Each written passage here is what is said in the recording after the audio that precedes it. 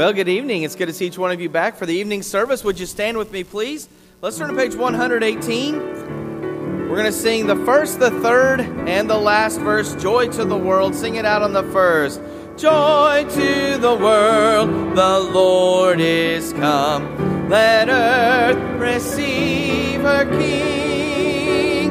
Let every heart prepare him room. And heaven and nature sing, and heaven and nature sing, and heaven and nature sing. No more let sins and sorrows grow, nor thorns infest the ground. He comes to make his blessing flow, far as the curse is found, far as the curse is found, far as the curse is found. He rules the world with truth and grace, and makes the nations prove the glories of his righteousness, and wonders of his love, and wonders of his love, and wonders of his love. Amen. What a great day in the Lord, hadn't it been? I'm just a blessing, and sure glad you're here tonight, and just a wonderful group. So let's go to the Lord in prayer tonight. We'll make a few announcements and get right back into our song service and just singing unto Him tonight. Amen. Brother Rich Raymer, would you pray for us, brother?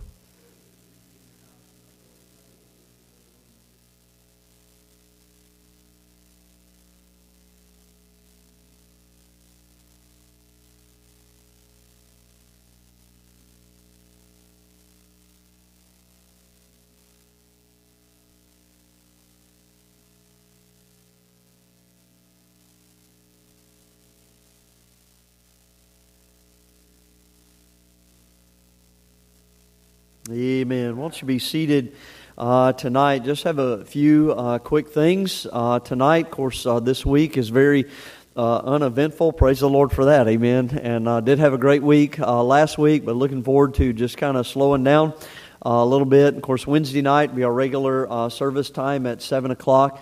And then don't forget about this next Sunday is Christmas Day, and we're going to be having one service, and that'll be at 10:30 in the morning. Of course, when we get into the Sunday after that, we'll be having New Year's Day, and we're going to have regular services on New Year's Day. I could think of no better place to start the year out than the house of the Lord all day. Amen. And so looking forward to that. And then just wanted to also mention, don't forget about January the 15th.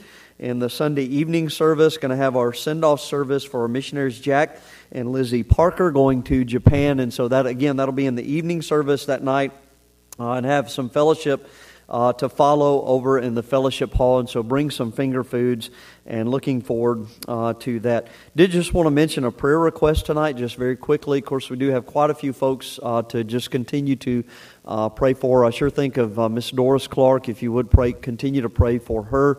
But also wanted to mention tonight Miss Virginia Potts.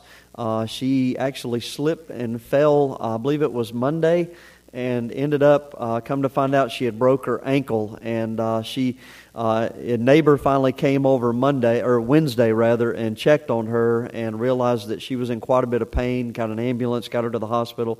So she is in Olathe Medical. Had a visit with her yesterday. She's doing okay now, and just waiting on some rehab and some physical therapy and things like that. But just if you would pray for her, I know she could certainly use it. And if you think about it, you want to go by and visit with her or contact her or something like that, I know that would be a blessing as well.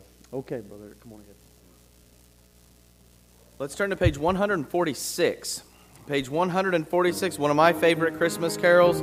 I heard the bells. We'll sing all verses together tonight. Page 146. I heard the bells on Christmas Day, their old familiar carols play, and wild and sweet the words repeat of peace on earth, goodwill to men. I thought how as the day had come, the belfries of all Christendom had rolled along the unbroken song of peace on earth, goodwill to men. And in despair I bowed my head. There is no peace on earth, I said, for hate is strong and mocks the song of peace on earth, goodwill to men. Then pealed the bells more loud and deep. God is not dead, nor doth he sleep. The wrong shall fail, the right prevail, with peace on earth, goodwill to men. Till ringing, singing on its way, the world revolves from night to day. A voice, a chime, a chant sublime of peace on earth, goodwill to men. Amen. Well, it's been a great day in the Lord's house, hasn't it? Now we get a chance to get back to Him just a small part of everything He's blessed us with. And that's Brother Micah Quinlan. Would you pray for the offering tonight, please?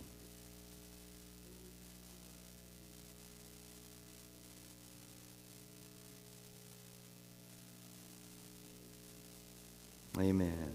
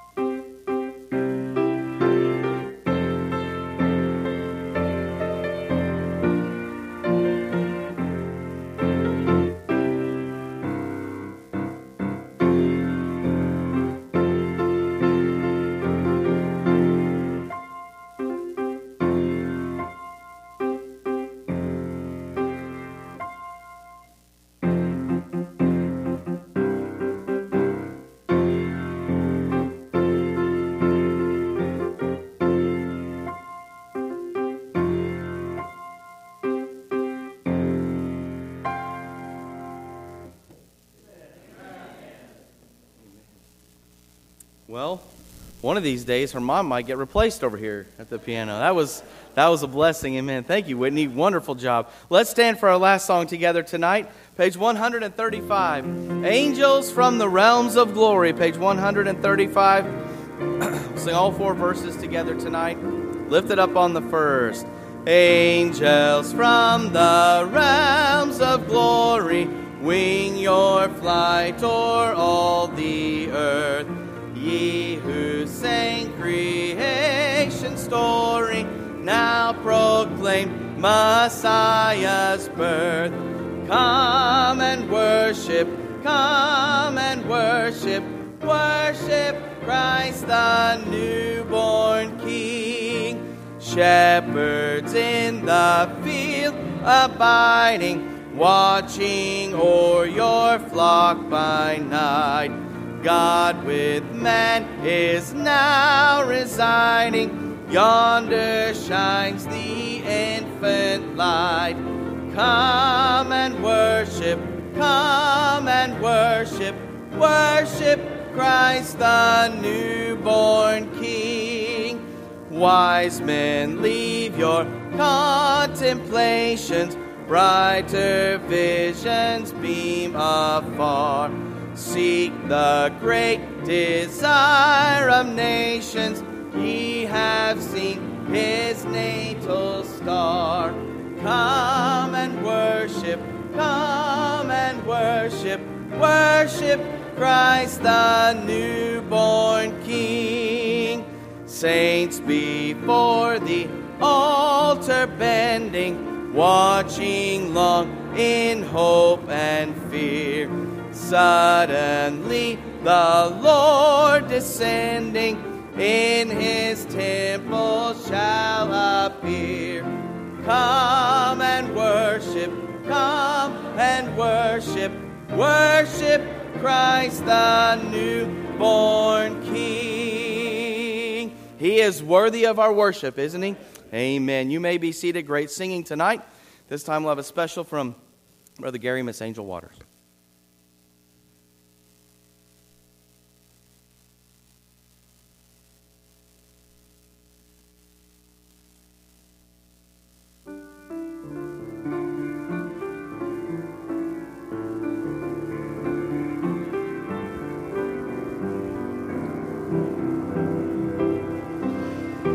I was the reason that one earthly reason.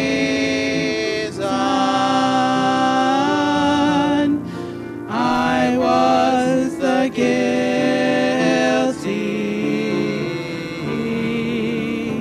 He was the sacrifice.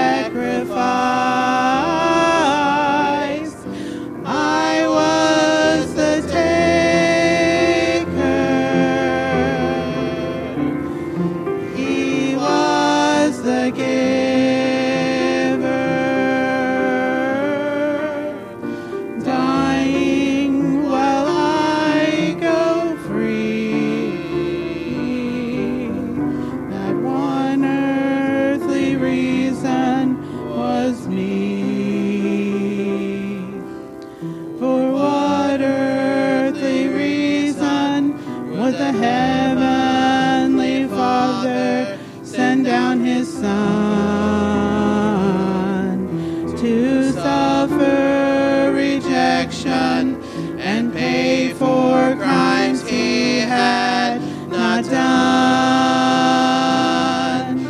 For what earthly reason would the Father let him hang on a tree? I wept with the answer that one earthly reason was me.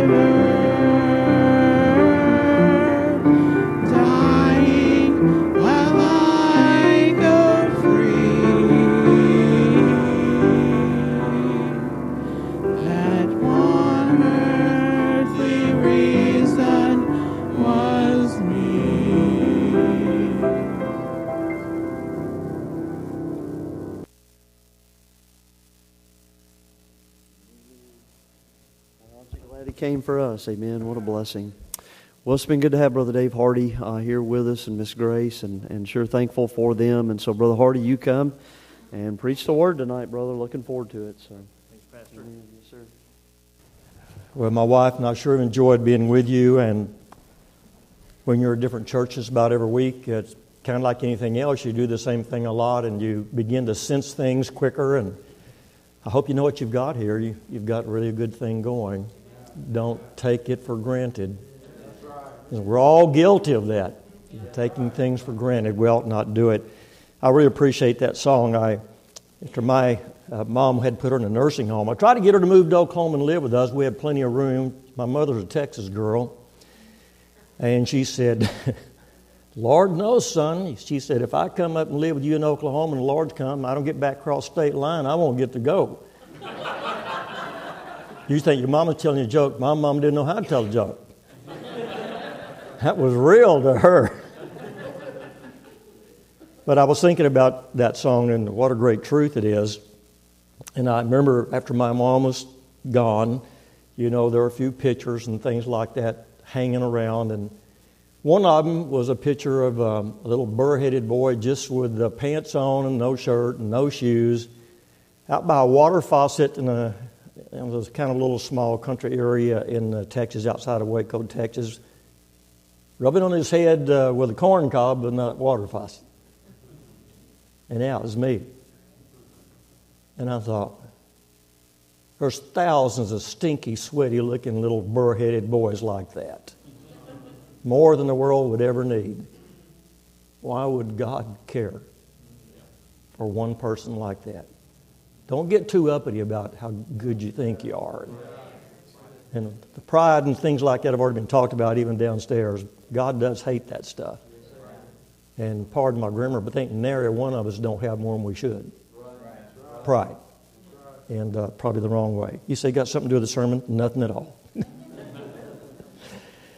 But anyway, tonight, start off over in Proverbs chapter 11. Just turn there and stay seated for a moment, if you would, and we'll stand and read that shortly. My normal fare is to go through books of the Bible and pray about it. The Lord would lead me to which book He want me to preach on for the next few weeks or whatever. Usually like a New Testament on Sunday morning and Old Testament Sunday night, or maybe reverse with Old Testament Sunday morning, New Testament Sunday night. And that's the way I'd normally do it. But preachers come by their sermons in different ways, and sometimes we don't know how they're coming. We're just always begging God that they will come. Some of y'all played hide and go seek when you were a kid, and it's probably gone now, But we did. No, it's not gone. Good. Remember how one person would be it, and then you'd go and hide, and they would hide their face, supposedly, and count to 10 or what it is, and then what they say? Ready or not, here I come. The preacher gets that too. It's not with a kid. It's Sunday morning. And whether your sermon's ready or not, here I come. And I can remember several times. I remember one time on a Thursday morning, I always have my sermon notes, beside my bed, right? And I have them done by noon Friday. Everything's typed by noon Friday. And so at night, if I wake up, I see how far I can go into that sermon. If I can, I reach over and grab them and go through it. And I thought it was Thursday night anyway, and I couldn't go through those points in my head. And I reached over, and the sermon wasn't there, and I was rolled up in a ball, and just sweating. And the Lord said, "It's not Sunday, David. It's Thursday." I said, so glad. So this sermon, you read your Bible. You shouldn't just read the Bible just to get a sermon, but a preacher is going to be looking for one when he reads it, no matter why. But every now and then a piece will come here and a piece will come there, and this is kind of where this one came from, and I hope it would be a blessing. And the title of it is, which doesn't mean a thing to you at the moment, the title is that it happened at work. And so if we could stand now, then we'll read a few verses, and then we'll move along a bit further. So what we're looking at in general is the idea of reaching people for Christ. We would call that soul winning. We call that evangelism, whatever the case. One of those words that scares most of us half to death, that probably is difficult for us to do, and so forth. But it's in the book. And here it is now. We've already talked about the year's just about up, and a gift for the Lord, and talked about worship, which he specifically talks about himself, that he appreciates and he loves. And that's kind of when we have our Christmas, before somebody's already talked about, I think you did, Pastor, about praying and so forth like that. And so we worship. Now, prayer can be worship too, but worship literally is paying homage, just acknowledging he's a king and so forth. And we don't open any of our gifts till he gets his. The wise men came, and before they gave their gifts, the word is worshipped. The wise men worship. Wise men, wise women, young people, it's always good to do that. So in chapter 11 of Proverbs and in verse 30, it says, the fruit of the righteous is a tree of life, and he that winneth souls is wise. I sure wish I could say that every decision I've made has been a wise one. Think where we all might be. And yet the Bible says, if any man lacks wisdom. Now, how many... This is what's really... I look at me and look in the mirror and say, what's wrong with you? It's okay to talk if you don't answer yourself. That's what I heard. But what's wrong with you? You claim you don't have enough wisdom, and the Bible says ask for it and you don't. And I do, but I probably don't ask near as much as I should. The fruit of the righteous is a tree of life, and he that wins souls is wise. And then we could turn over to Daniel, and that'll be the last chapter in the book of Daniel. Daniel, Hosea, Joel, Ezekiel right before Daniel will help you more. It's a bit larger book, but Daniel chapter 12. I love to hear those pages go, Pastor. And people's got the book. Bring the book. Verse 3 of chapter 12 says, and they that be wise. Now, I did not look for these both to have the word wise in it, because that's not even the main thing tonight. But I'm just saying it's there. I'm just saying no matter what else you do for the Lord, think about reaching someone for Christ. Want to give him something other than worship? That thrills him to death. He paid a great price for it. And they that be wise shall shine as a brightness of the firmament, and they that turn many to righteousness as the stars forever and ever. Great verses for those who are involved somehow in soul winning. Father, thank you for this good church, for the pastor and all these good people. Thank you for the music. And I thank you, Lord, for the young people getting involved in music, and the young lady playing the piano tonight. And what a great tool that is. So many times that music does so much for our soul and for our spirit. So I just thank you again for the ministry here. Pray for the pastor and all the staff and all the people. In Jesus' name, amen. You may be seated.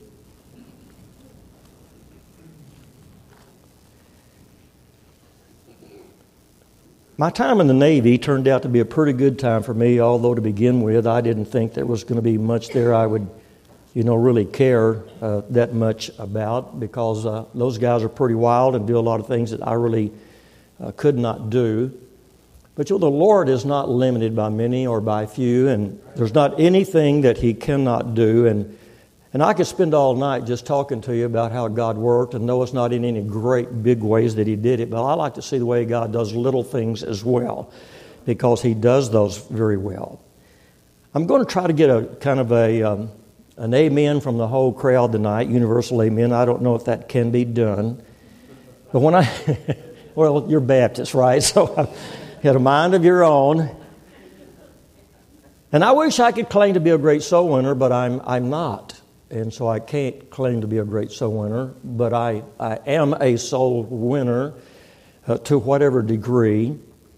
And I don't try to keep account. That would probably be more embarrassing for me, And I'm not a gunslinger to put all those notches in my gun when it should happen. And I'm not talking about from the pulpit. I think that'd be unfair to make, that comparison. I'm talking about just individually when I'm out doing my thing or you're doing yours, whatever the case. But I'm just going to tell you what I'd like to have as all together, say something. But if not, then we'll see if we can after that. But here's what I would say. No matter how many souls I've had the privilege to lead to Christ, I wish there had been more. I think I did get everyone an amen. I can't imagine all of us would not think that way, that we would want to do that. So I witness to people when I have the opportunity. And I discovered over the years that the best place, I like trains, but I usually rather just ride them than listen to them. Ask my wife. I'll tell her nearly every night. We were in San Diego, and it took 3 nights before I ever heard one of those things. I guess it's real noisy around there, but it makes me want to go ride one of them. I'm not a fisherman. I never will be because I don't have enough patience. But if you're a good one, you have fish left over and you don't want them, you can bring those to me. I certainly would like to have them. I'd eat them. But I have friends that are fishermen, and I'm telling you, if one of them learns about a good fishing hole, the other one wants to know about it. Is that not true? If you know any people that fish, where's a fishing hole at that you went to where you caught all those fish? So I'm trying to get you to think about that just a little bit, because my greatest fishing hole was at work. As a matter of fact, about 5 years after I'd been out of the Navy, I was then just pastoring in Eastland about my second year. We're at home. I just was thinking, Grace and I were talking a little, and I said, honey, I really am missing being in the Navy. It not really caught her off guard. When Wayne, our son, was born, when he was a week and a half old, I climbed on that submarine, was gone over 4 months. I left her in a rundown trailer park with no car and very little money. See, she could look back on that and say, what is wrong with your thinking process? Well, a lot of people have wondered that, especially me. But I said, well, baby, when I was on that submarine, every time I turned around, I bumped into a lost person. Now, just so you'll know what all the government's done about all this viruses and stuff, submariners don't social distance. We're like ants. We're in there together, and as far as I know, everybody's doing fine, because you really can't get your work done by social distancing and so forth. So they are just everywhere. This may not sound, pastors will understand this, and the people will to a degree. So when I was pastoring Eastland Baptist Church, and Eastland began to grow. Now, in the Navy, all my time for the Lord as far as outreach was to lost people, basically, because nearly all of them were lost. After I began to pastor Eastland Baptist Church, wasn't long, and at least 70% of my time was with the people of the church. I loved the people of the church. Ask her, I'm a fellowship animal. I go on vacation. I say, honey, would you take this family and that family? She said, you'd take the whole church with us on vacation. I said, wouldn't that be a hoot? That would be fantastic. I like that. But you're already saved. And I'm glad. And I think sometimes members never think about the fact, well, Pastor, do you have more time? Well, I do, but I've only got so much time. And I can allocate it back and forth. And I'm sure that's true with you, because you have all your obligations to do as well. And still maybe you want to do something as far as reaching other people for Christ. So I mentioned just going through my Bible and reading things that come to your mind and so forth. And so if you turn to Luke now in chapter 20.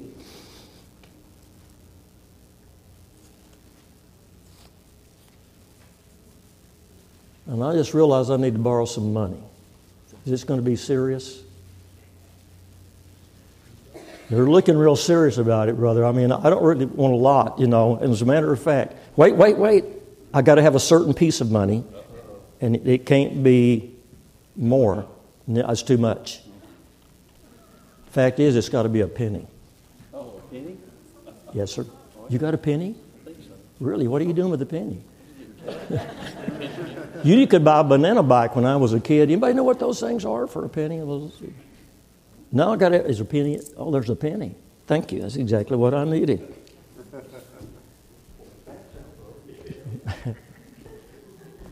That was easy. My wife would say, you never asked me for a penny. But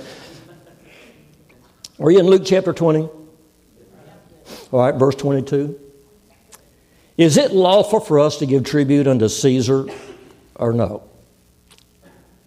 But he perceived their craftiness and said unto them, Why tempt ye me? Now you know why I want to. Show me a penny. It wouldn't have been called a penny back then. Why tempt ye me? Show me a penny whose image, and of course the original word is icon, which now is popular because of computers, but it used not to be. Show me a penny whose image is on it, whose superscription hath it? They answered and said, Caesar's. And he said unto them, Render therefore unto Caesar the things which be Caesar's, and unto God the thing which be God's.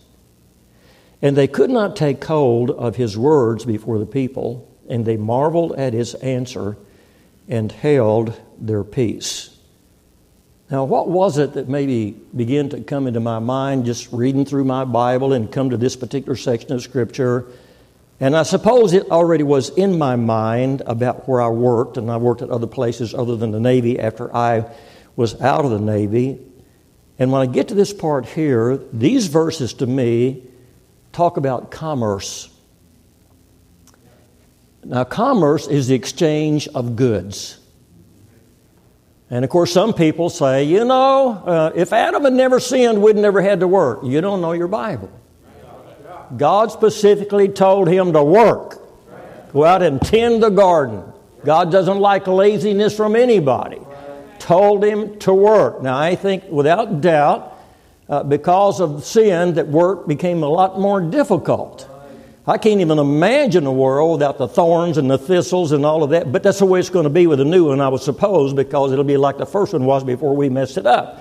So forth. But commerce. So I suppose also, since I didn't live that far back, you just have to imagine your mind exactly what it was like.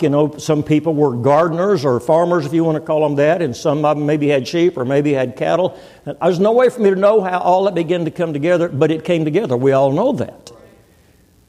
And so then, if you want to trade this or that, then you've got to drag some cattle over to another guy's place where he can see them or make some kind of exchange or whatever. But then they finally decided the best way to do that was to go over there and see them without moving a herd and so forth, and come up with something that you could trade for the cattle or the sheep or whatever, and what we would call money.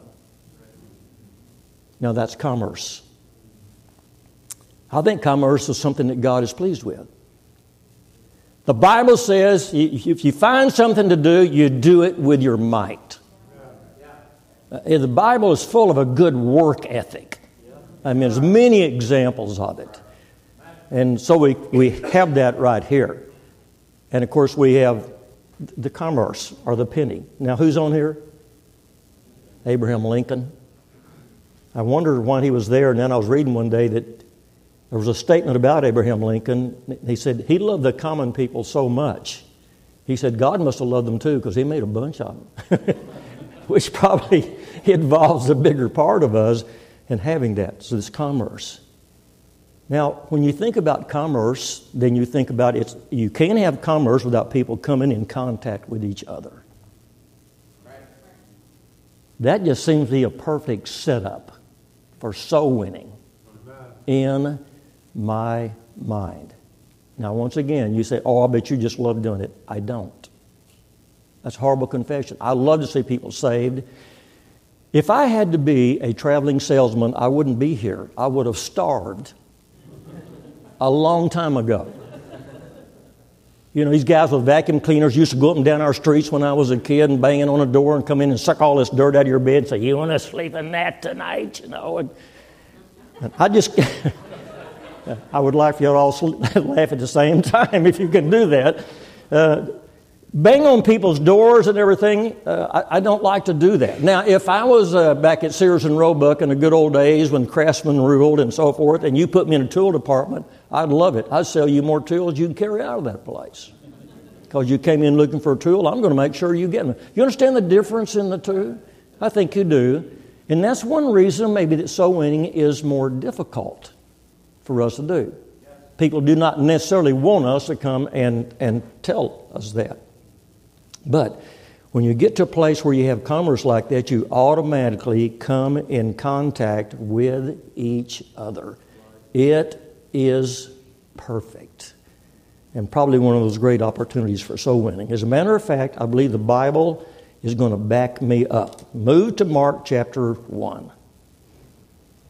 And I'm going to ask you for some responses here in a little bit, and Baptists say amen, so that'll be good, but it's not going to be an amen. We get to the right place. I'm looking for the response from you as it happened at work. I just want to show you, I know what I'm talking about because it's in the book. It's okay, we're in Mark. And I'll get it back to Mark. I was over in Luke and didn't turn it back, so you're already there. You'll have to just wait for me to get there just for a moment. I am there. Verse 16, chapter 1.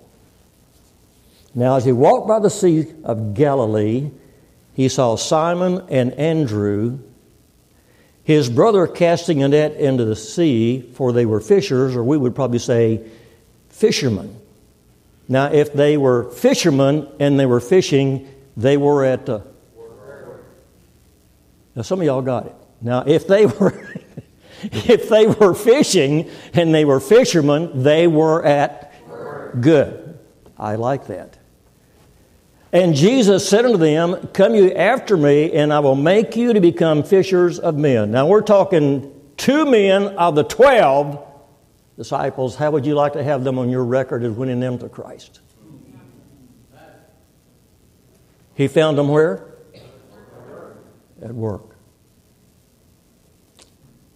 Well, then you get to verse 18, they straightway forsook their nets and followed him. Verse 19. And when he had gone a little farther thence, he saw James, the son of Zebedee, and John, his brother, who also were in the ship mending their nets. And straightway he called them, and they left their father Zebedee in the ship with the hired servants and went after him. And now we have 4 of the major players, and it happened where? Okay. No, I'm sure Jesus doesn't know where to go looking for lost people, does he? He went to work. Everybody's got to work one way or the other. They either have to work at stealing something or working, making a living, and something like that. I'm just telling you, it's good stuff. God has set that commerce. I know God put that together because He wants people to use their talents and everything like that, but then He has a greater purpose for it. Now, another thing, that penny, but if you go all the way back to what we're talking about in the Bible and Caesar, the way the people knew who the king was by the image on the coin. They didn't have TV. They didn't have any printed page. They didn't have any of that. And so it was, if I could say, the potentate, the king, whatever, it was his way for people to know who he was. And by the way, I think we might be the only country that has money that says, in God we trust. And that the Lord has favored this country. Oh, I could stay there a long time. Do you know that we're a baby? We talked about Rome. If you go over to Germany, I've got a picture of what I used to call a drugstore. It's CVS now or Walgreens or whatever the case. That store's been there longer than since Columbus came over here. We're a baby. Some people say, yeah, we are. And that's all that goes through your head. We're going to shake that thing a little bit. How did a country that's such a baby like us become the world power?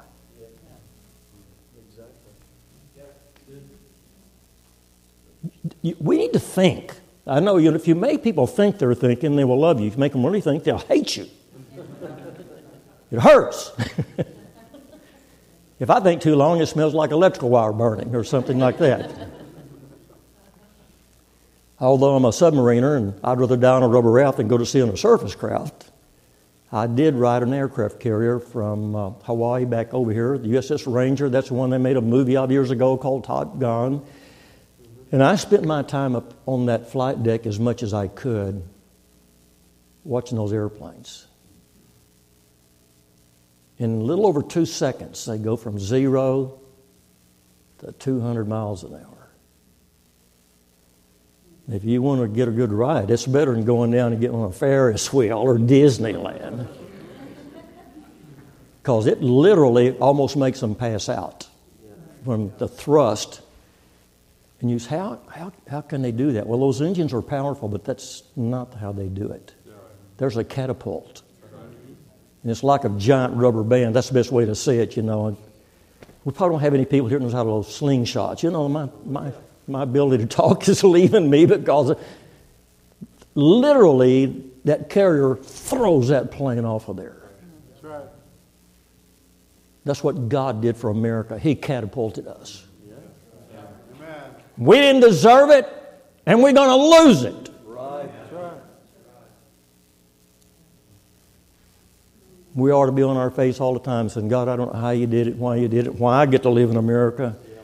Everybody on this earth wants to get into America. That's the reason we can't get our borders tied down, and there's other reasons as well.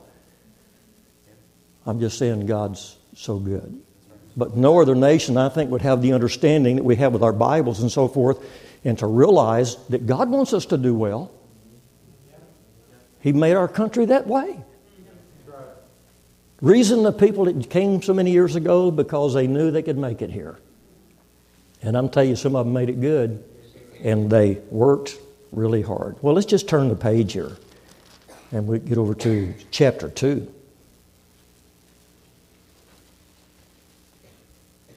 Chapter 2 and verse 13. We're talking about Jesus now, and he went forth again by the seaside, and all the multitude resorted unto him, and he taught them. As he passed by, he saw Levi, the son of Alphaeus, this be Matthew, sitting at the receipt of custom. Now, he was there because the people, at Capernaum, they're bringing all the goods in and going down to the sea and to ship them out and everything. And so he collected taxes for the emperor, Caesar, whoever it was at that time. So he was sitting there doing that. It says receipt of custom, verse 14. So where was he?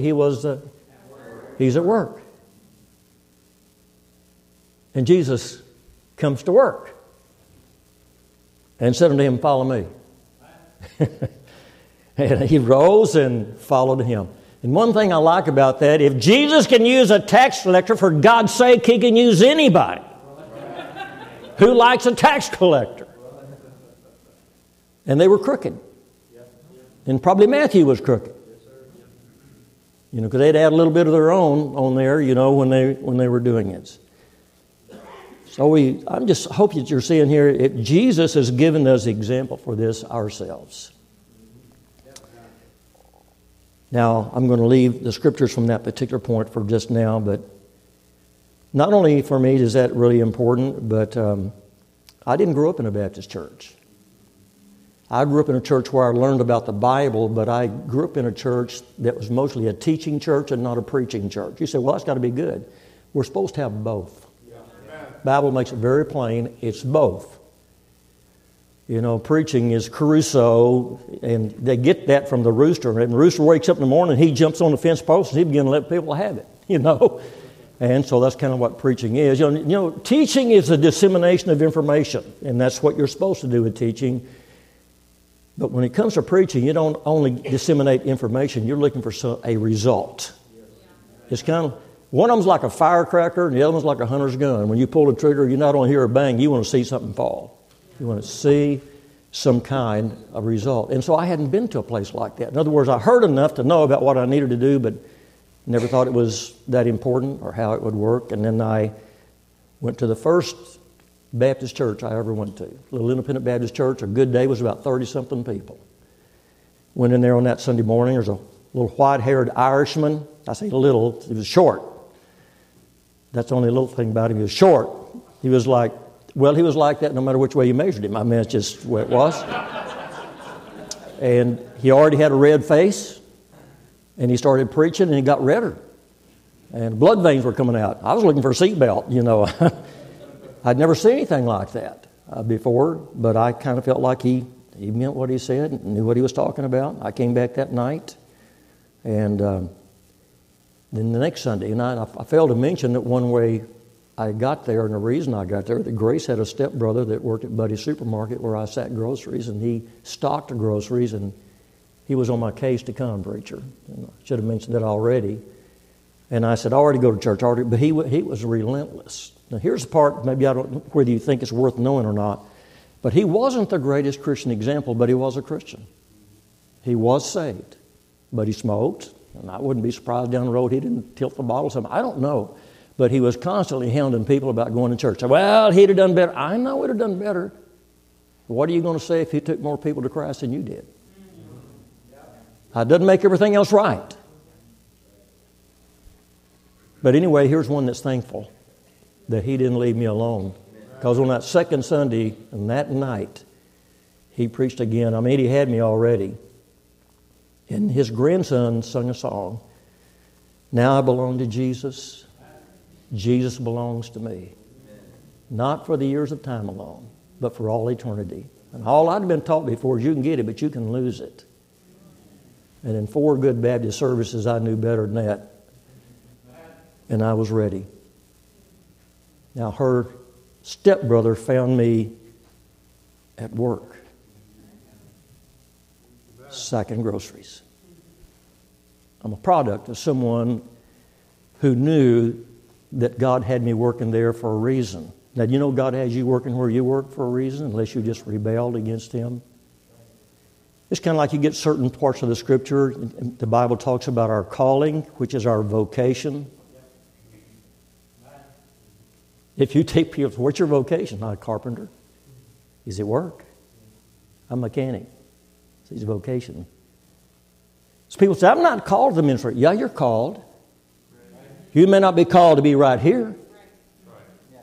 It's like he was called to be that guy that would stock those groceries there so that he could do something else for the Lord. I really believe if I was an electrician, God wouldn't be primarily concerned about the fact that I was an electrician. I went to electrical schools and things like that in the Navy, but the main thing was that got me into a place like the Navy in certain places. I couldn't have got there without it, but God wanted me there to be a witness. That doesn't mean you quit your work and spend all your time preaching. Don't go start saying I said that. I'm just saying that work will get you to places you couldn't get otherwise. And God wants you to use that. And I got saved there. As a matter of fact, I got one more that doesn't really fit this about my own life, and then I'll move on from that. So I got on that submarine. I'd only been on it about 4 months. That would have been 1962. And so someone said, Hardy, the captain and the executive officer want to see you in the wardroom right now. That didn't sound good. But when the captain calls, now you may not know this, but I'm telling you the truth. A Navy captain, when the boat's at sea, can marry and bury. I was already married. I thought, I'm going to the wardroom. And I went in there, there's a captain and the executive officer. And I'm 17 years old. I had to drink milk and eat bananas to weigh enough to get in the Navy. I mean, we're talking skinny. If I didn't have big feet and I took a shower, I would have disappeared. I mean, I just would have been gone. You know. So I want you to know what they were looking at that point. And the captain asked me 4 questions. He said, Hardy, you don't do drugs, do you? I said, no, sir. He said, you don't drink? I said, no, sir. You don't even smoke? I said, no, sir. Number 4, you don't have any girl pictures on your locker? No, sir, I don't. Now, both these men are lost, and as far as I know, they never got saved. But that captain said, I want you to hold services on this submarine every Sunday that it's at sea. Now, those were the 4 requirements of a lost man. I think maybe the lost world would respond and be saved more if they could say in Christian, I'm thinking, well, some Christians wouldn't ask you those questions. So a few times I've had someone say, tell me how God called you to preach. I said, God didn't. A lost Navy captain called me to preach. I mean, and you know better. God can He used Balaam's ass, right? The donkey. So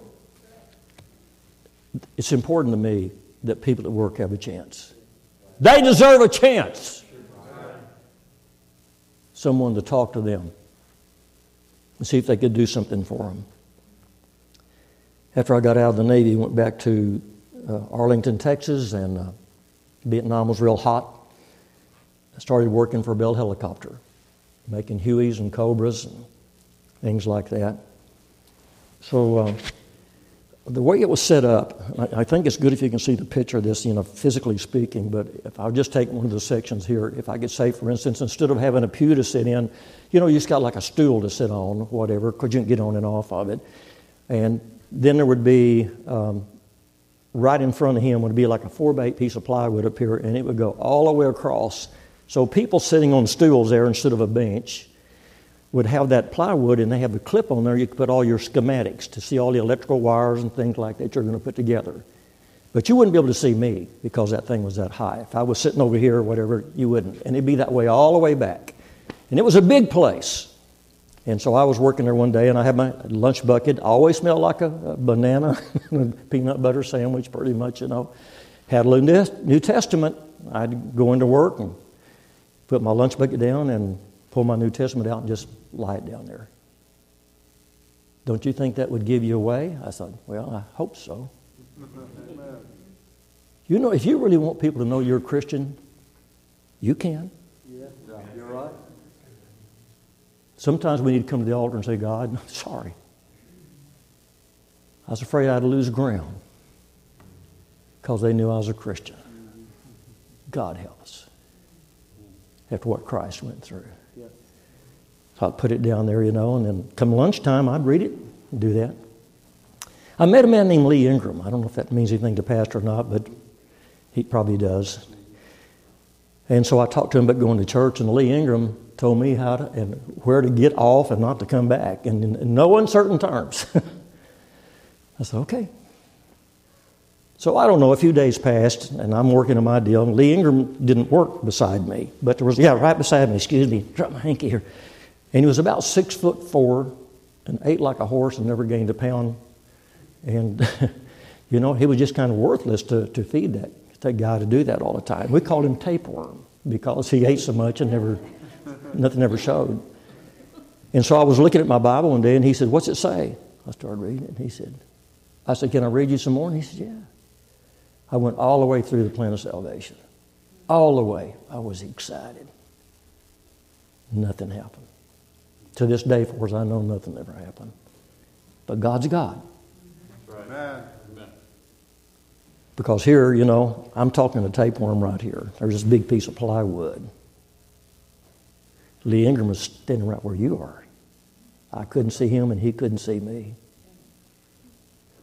But he heard every word. Amen. You know why? Because God wanted him to hear it. And later that day, he came by and he said, I'm going to church with you this Sunday, and I don't want to hear anything out of you after that. Amen. I said, okay. He went to church with me. Lord was waiting on that boy. He got saved. A year later, I went on to Bible college and everything, and then he went to a youth camp up at Silver State, take some kids up there. He'd been saved about a year, and then that year he surrendered to preach, and he came to Bible college. Finished Bible college, started a church in Allentown, Pennsylvania, and came back down and pastored, took a church that had been in trouble and really far down and built it back up again. 12 years ago, he got cancer. Survived it for 8 years. And I watched him go down. Was there for every surgery he had to drive to Fort Worth.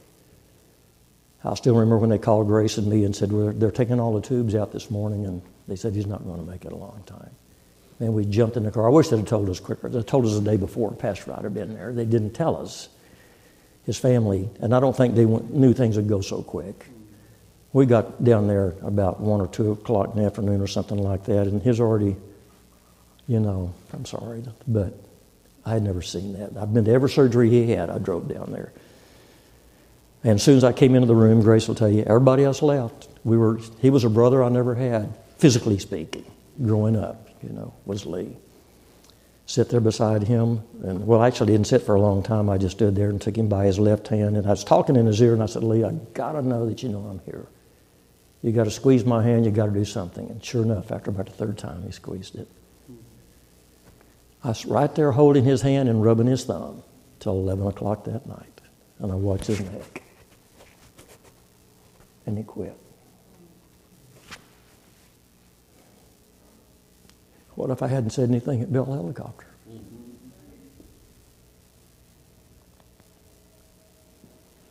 But now I get to see him again. Well, so then there was a guy named Freddie England.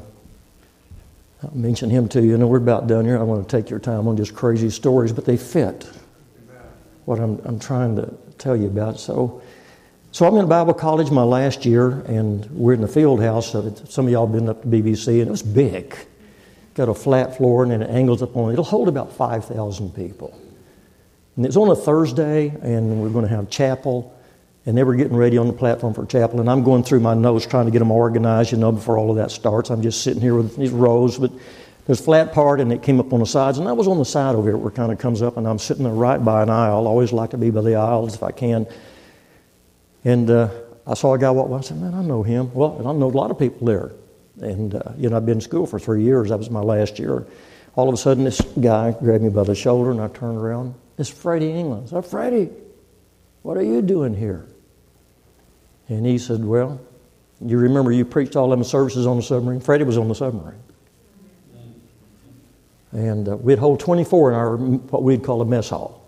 And it was usually full every week. I don't understand all of that. He said, you remember I was a cook? You were in there preaching in the mess hall every single Sunday, and I didn't have any choice but to be fixing the food.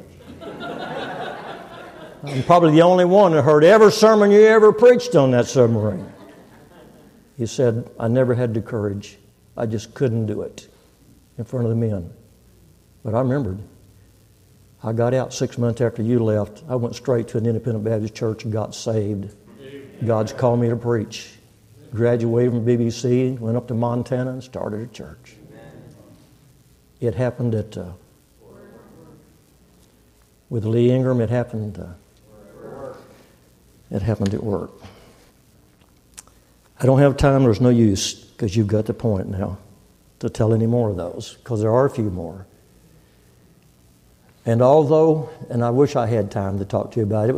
It was a bad start to first get on the submarine because if you're trying to live for God, it'll show.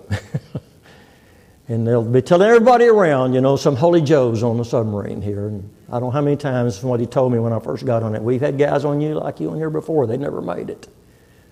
Whatever the case. But God knows how to do what He's supposed to do. And I'm going to say to you that there's no better place to win someone than at work. You say, well, I don't work anymore. Commerce is anywhere you exchange money. I bet you do some of that. It doesn't have to be where you work. It can be where somebody else works. At Walgreens, like I mentioned. What about Walmart? I'm telling you, it's in here. Not directly, but indirectly it is. So now Christmas is coming. We talked about God really appreciates worship. If you want to really get Him excited, win someone to Him. Tell them about the Lord. And here's what I want to ask you to do tonight. We're going to have an invitation. It'll be up to you. Right now, you can do this in a moment's time. Think in your mind's eye, see the face of someone that you know that works somewhere. You work with them, or you go there to buy stuff, or whatever, and you go back and forth different times. Get that person's face in your mind right now. And ask yourself if you love them and you care. And then I'm going to ask you if that's true and you don't know what their situation is. Would it be worth your while just to humble yourself before the Lord and say, Lord, open the door for just enough for me to get my foot in it.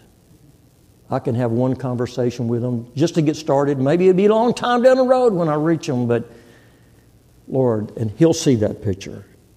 He'll help you get your foot in the door. So if I could be Lee Ingram or whatever, and he could be somebody else. Pastor, stand up for a minute, Pastor. You know, I'm already in heaven now, but I'm Lee because I'm already gone. He just showed up. What would it mean when I come up and say, in heaven, and you're just getting there, I'm here because of you? Is it fair for me to ask, if you've been saved any length of time, who do you think will welcome you and say, I'm here because of you? Haven't we not had enough time to do that? Oh, thank you, Pastor. And think that old song, must I go and empty-handed? Must I face my Savior so? Not one soul with which to greet Him must I empty-handed go. I don't think you want that. God will help you, but He won't do it for you. I want to challenge you as we look at these days, Christmas, what a wonderful country to live in, and we know the truth. Let's all stand.